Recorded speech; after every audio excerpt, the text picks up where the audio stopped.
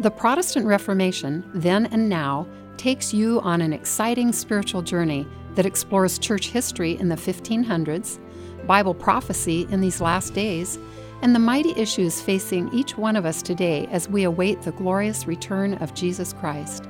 Enjoy these eye-opening presentations with Pastor Steve Wohlberg of White Horse Media. Welcome to part 2 of a 10-part series on the Protestant Reformation then and now. Program 2 is entitled Martin Luther, Jesus Christ, and Antichrist.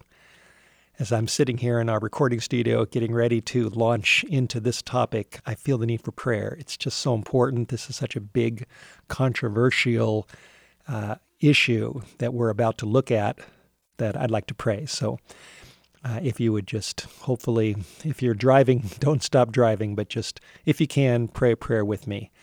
Dear Father in heaven, in the name of Jesus, we pray for your blessing upon this program. May it be enlightening to all who listen. In Jesus' name, amen. Okay, well, we are continuing a series dealing with the history of the Protestant Reformation, some of the highlights, and how this applies to us today in the final Reformation before Jesus returns in the clouds of heaven. Because so much of the Reformation was connected to Martin Luther's personal experience and struggles, we need to take a closer look at his life. As I mentioned in part 1, an event which radically changed the course of Luther's life took place on July 2nd, 1505. At that point, Luther was basically a happy-go-lucky law student who had recently completed a master's degree and started his law studies at the University of Erfurt in Germany. He took a break and decided to visit his parents, and he was on his way back to school when he was caught in a terrible thunderstorm just a few hours outside of Erfurt. Lightning flashed and struck all around him. The thunder rolled, and Luther was terrified, and history tells us that he was actually thrown down to the ground. Completely distraught and desperate, he cried out to Saint Anne, and he said these words, "If you help me, Saint Anne, I will become a monk." And Luther survived the ordeal, as we obviously know, and he went home and he told his dad about what had happened and about the vow that he had made to become a monk. His father was shocked, disgusted, and angry, for he had been pinching pennies for a long time to give his son a good education in law school. But Luther stuck to his solemn promise made to God and to St. Anne, and finally he had one last party with his university friends, and then on July 16, he entered an Augustinian monastery in Erfurt to become a monk. At this point, he was a sincere searcher for God, but he had a lot of false ideas that were rampant in 16th century Europe. Based on what he had been taught and what was a common teaching of his time, Luther thought at that time that the best way to serve God and to please the Lord was to abandon his family, his friends, his home, and to try to get as far away as possible from the evils of the world. It must have been a sad day when Luther's school friends and some of his former professors watched him, clothed in black robes, slowly disappear behind a convent door. But Luther had made up his mind, and when he made up his mind, he stuck to his choices. Nothing could change his views. So there he was. He was in the monastery. And there's a lot that went on inside those cloistered walls. And during a 6-year period, Luther did what monks did inside monasteries. He fasted. He didn't talk very much. He prayed a lot. He even whipped himself, hoping to earn the favor of God. I don't know if you've ever tried to earn the favor of God or thought about that. I think it's a common problem that people have had for a long, long time. I think it's because we don't really understand the goodness of God and His mercy and the salvation that is available through Jesus. We often try to earn our way to heaven. Sometimes we think, if I just go to church enough, or if I give enough money, or sometimes even if I hurt myself, that this will please the Lord. But none of that's true. And Luther eventually learned that. While he was in the monastery, one time he went 3 days without eating or drinking. He was missed at a monastic service, and someone came to look for him and found him unconscious on the floor inside his little cell. Luther later said these words, quote, "If ever a monk could earn heaven by monkery, it would have been me." Yet for all the severe treatment of his body, in his soul he had no real sense of pardon, no sense of forgiveness, or of true spiritual happiness. He just didn't understand what the Bible says about the grace of God. One of the main verses that Luther eventually came to understand is in Ephesians chapter 2, verse 8 and 9. I think I mentioned this in program 1. It's a powerful text. We can't read it too many times. We need to memorize these words and really grasp their spiritual meaning.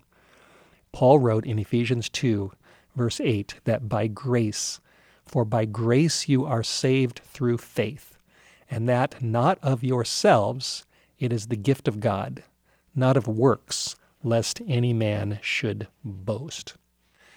Well, back inside the monastery, God raised up a friend whose name was Staupitz. Staupitz was also involved in the monastery. He was one of Luther's superiors, and history tells us that Staupitz started opening Luther's mind to the Bible. He told him to look away from himself, to cease the contemplation of infinite punishment for his violations of God's law, and to look to Jesus, his sin-pardoning Savior. Here's a quote from Staupitz. He said, "Instead of torturing yourself on account of your sins, throw yourself into the Redeemer's arms. Trust in him, in the righteousness of his life, in the atonement of his death. Listen to the Son of God. He became man to give you the assurance of divine favor. Love him who first loved you." A messenger of mercy was shining light into the darkness of Luther's mind and heart, and those words made a deep impression upon this monk. After many a struggle with long-cherished errors, he was finally able to grasp the truth that Jesus was his Savior, and peace came to his troubled soul. But inside the monastery, this was just the beginning of a tremendous light that was to shine upon him. As he kept trying to figure all this out, Luther kept returning to his Bible, which by this time was becoming his familiar friend. There was one particular part of the New Testament that really gripped Luther, and that was Paul's letter to the early Christian church in Rome. Again and again, Luther read that letter, often by candlelight, hoping to discover how to get right with God. Here are Luther's own words as he described his experience. Quote, he said, "I sought day and night to make out the meaning of Paul, and at last I came to understand it thus. Through the gospel, which is the death, burial, and resurrection of Jesus, is revealed the righteousness which avails with God. It is a righteousness by which God, in his mercy and compassion, justifies us. As it is written, the just shall live by faith." Luther continued and said, "Straightway I felt as if I were born anew. It was as if I had found the door of paradise thrown wide open. Now I saw the Scriptures altogether in a new light. I ran through their whole contents and compared them, and found that this righteousness was really that by which God himself makes us righteous.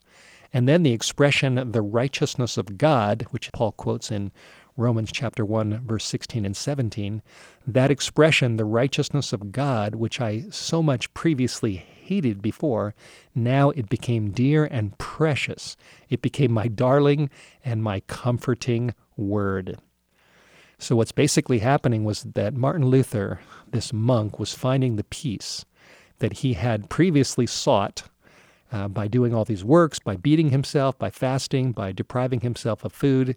He found that peace simply by taking God at his word, by trusting in his grace and in his promises, and ultimately through believing that Jesus Christ was his righteousness. This was predicted actually in the Old Testament, in the book of Jeremiah, chapter 23, verse 6. It was predicted that there would come someone whose name would be called the Lord our righteousness. And that Lord, our righteousness, is only Jesus Christ. The Lord of heaven and earth, who was born in Bethlehem, who lived a perfect life in our behalf, who suffered in the Garden of Gethsemane, who gave his life on a cruel cross, who died for the sins of the world, and who rose from the dead, and who went to heaven. He's up there right now, and it won't be long, I believe, based on all my research concerning the signs of the times, that we are in the time right before Jesus is going to come back again.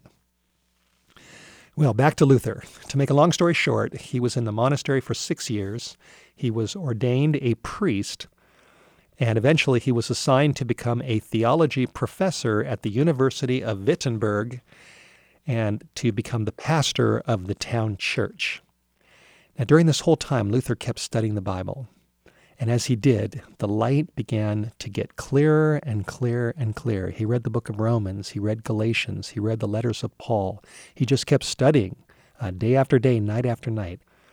And as he did, Jesus Christ became the light of the world to him. Jesus became the light of his world, the light of his life, the hope of his salvation. As I mentioned in part 1, the Reformation crisis that people have been commemorating the 500-year anniversary of in October of the year 2017. It was in October 1517 that the crisis hit over the issue of indulgences, which were being sold by the Catholic Church to raise money to build St. Peter's Church in Rome. The idea basically was that if people would pay money, all their sins would be forgiven. They would get a certificate of indulgence that promised them eternal life, both that they wouldn't have to worry about their sins both in the past or in the future. And these certificates of indulgences even promised that if you have a relative who has died and is in purgatory, suffering in the flames, they can be released through your purchase of this certificate of indulgence. The historical date was October 31, 1517, the famous date we've talked about before in Program 1. Luther posted upon the door of the Castle Church in Wittenberg, Germany, 95 famous statements of protest against indulgences. Just today I was online and I decided to Google those 95 statements, and they were there right in front of me. So you can do the same. You can read them yourself. You can find out exactly what Luther wrote. Just Google Martin Luther, what were the 95 statements, and you'll find them. And it was primarily because of the new invention of the printing press that these 95 statements quickly circulated throughout Germany and throughout all of Europe. And it was this one event, this bang, bang, bang on the door of the church, these 95 statements, the single event catapulted the name of Martin Luther into the limelight. And people have been talking about him, about that event, and thinking about this for over 500 years. Now, it's important to realize that when Luther nailed his statements to the door of the church, at that point he was still a Roman Catholic priest. He had no thought of ever being anything else. There were still a lot of Catholic traditions that he still deeply respected, but, that's what he was taught, that's what he knew. The light was starting to shine in his mind as he was studying the Bible, but he was still a strong Catholic. He also had a deep respect for the Pope, who at that time was Pope Leo X. And history tells us that Luther decided to write Pope Leo a personal letter, and he hoped that the Pope would listen and respect his ideas and at least give him a fair hearing. But that is not what happened. Pope Leo clamped down and said, "No, we're not going to listen. You can't do this. You're making a big mistake. You need to recant," which means basically turn away from your heresy, from your teachings against indulgences. And eventually, Pope Leo even said that if Luther didn't recant, that he would be burned at the stake. Now, that really made Luther mad. One day, surrounded by students at Wittenberg, Luther had a big bonfire, and he took some of the books of the Catholic Church and the threats of the Pope, and he threw them into the flames. History tells us that the conflict kept growing between the former monk and the Pope. And as it developed, one day Luther wrote this, quote, he said, "I am reading the decretals of the popes, and I know not whether the Pope is Antichrist himself or whether he is his apostle. So misrepresented and even crucified does Christ appear in these writings." So Luther, it's obvious, began to start to wonder. He said, "I know not whether the Pope is Antichrist himself." He started to wonder, is this possible? Could the leader that I have respected for so long, the leader of the Roman Catholic Church, of my religion, could he somehow be so far against Jesus that he is actually Antichrist? Well, as the battle intensified, Luther continued to read his Bible. He studied what God's Word had to say about Antichrist. And what does it say? I'd like to share with you a number of statements from 1 John and 2 John. Actually, the word Antichrist is used 5 times in the New Testament, that exact word, and they're all in 1 John and 2 John. And let me just quickly go through what some of these verses say. In 1 John chapter 2, verse 18, and I've got it right here, John was writing to the early Christians who were struggling with the inroads of false doctrines. This is what John said. 1 John 2:18, he wrote, "Little children, it is the last time. As you have heard that Antichrist shall come, even now there are many antichrists, whereby we know that it is the last time." Now, this is the first time the word Antichrist is used in the New Testament, and John is talking to the early believers, and he said, "You have heard that Antichrist shall come," and then he said that even now, which applies to the first century and beyond, that there are many antichrists. So according to John, Antichrist was coming, and it's not just one person, but there are many that would rise. Now, verse 19 is very interesting. Verse 19 says, "They went out from us, but they were not of us. For if they had been of us, they would no doubt have continued with us. But they went out that they might be made manifest that they were not all of us." Now, what John is saying is that these antichrists, who were sort of little antichrists in preparation for the big antichrist that John said was coming, these many antichrists were coming out from us, he said. And the word us applies to the leadership of the early Christian church. And this tells us that the development of Antichrist does not come from outside of Christianity, but it comes out from within. John said, "They went out from us." In verse 22, he continues and wrote, "Who is a liar but he who denies that Jesus is the Christ? He is Antichrist, that denies the Father and the Son." So this clarifies that Antichrist denies the Father and denies the Son. Verse 26, John wrote, "These things have I written to you concerning them that seduce you." So he's warning Christians about antichrists, many antichrists that were trying to deceive the early Christians. In 1 John chapter 4, verse 3, John said that there was a spirit of Antichrist. He said, "You have heard that it was coming, and even now already is it in the world." In 1 John 4, verse 4, he talks to the early Christians, and he says, "You are of God, little children, and have overcome them. For greater is he that is in you than he that is in the world." Now, it's very important to realize that here John is warning about the Antichrists and the spirit of Antichrist. They're coming from within the church, not from the outside. And it's the early Christians, and going down through history, obviously this still applies to us. It applied to Luther, it applies to you and to me. We must overcome these Antichrists.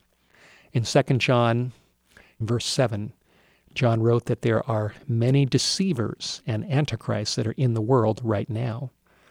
And in verse 9, he said, to overcome these antichrists, Christians must abide in the doctrine of Christ, which is the doctrine of the gospel and the truth of the Scripture, that salvation is only through faith in Jesus Christ alone, that he is our righteousness, that salvation comes through trusting in him and not through our own works. Now, I want to go back to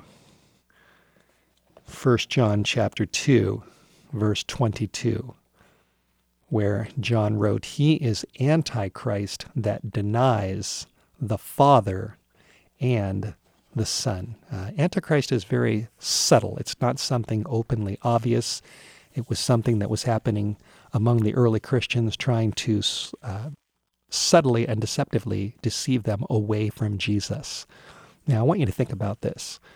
The Pope is often called by different phrases, and a couple of the main phrases that he is often referred to, often by media and by people within the Roman Church, he is called the Holy Father and His Holiness. Now think about that. Do you think that any mortal man really deserves such a title? Holy Father or His Holiness? In John 17, verse 11, Jesus prayed to God, and Jesus called his heavenly Father the Holy Father. So God alone is our Holy Father. That's what Jesus called God. For a mortal man to claim this title is actually a denial of the only Father, which is God himself. In 1 Timothy chapter 2, verse 5, Paul makes a very, very significant statement. He says, there is one God, and there is one mediator between God and men, and it is the man, Christ Jesus. Now, I've never been really that good in math. Math was never my favorite subject in school, but I know what the word one means. And when Paul said there is one God and one mediator between God and men, and it is the man, Christ Jesus, I can understand that. And it's basically telling us that Jesus is the only way that we are to get to the Heavenly Father. But the Roman Catholic teaching is that people can reach God through popes and priests or dead saints like St. Anne. And if you really think about it, and if you pray and ask the Holy Spirit to help you to understand what the Bible is really saying, going through other people or dead saints really is taking the place of Jesus Christ. It is a denial of the Son. So when you really look at the title, the Holy Father, that's a denial of the Heavenly Father. And when you really look at the idea that we have to go through priests or saints or popes in order to get to God, this is really a denial of the Son.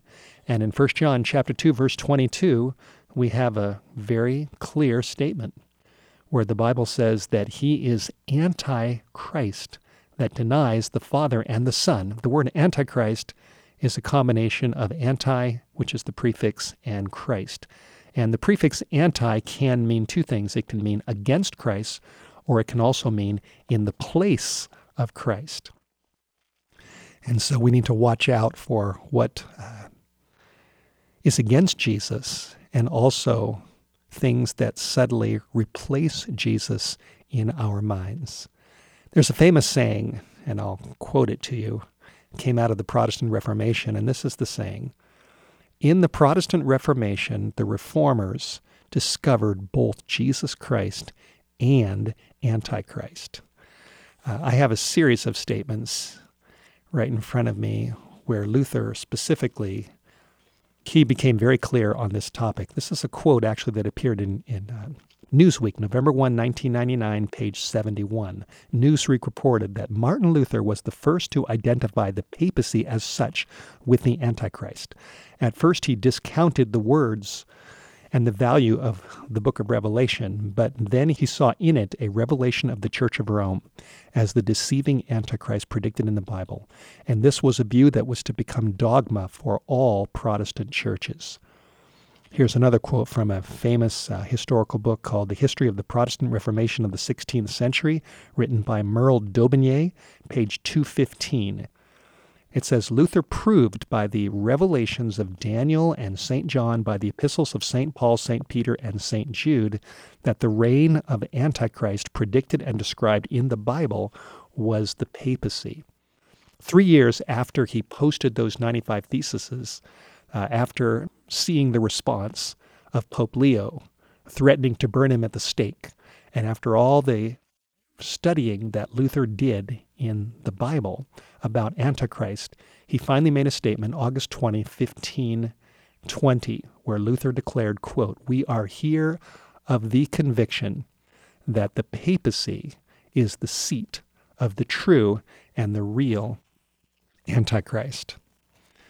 Now, I know those are politically incorrect statements, but it's history. You can Google Luther and the Antichrist, and you can find exactly what Luther believed, and this is what he taught. Now, I want to make it clear that nothing I'm saying, my hope is that it will not be viewed as an attack on Roman Catholic people. Remember, Luther was Catholic when he went through much of his experience, but eventually he had to make a decision.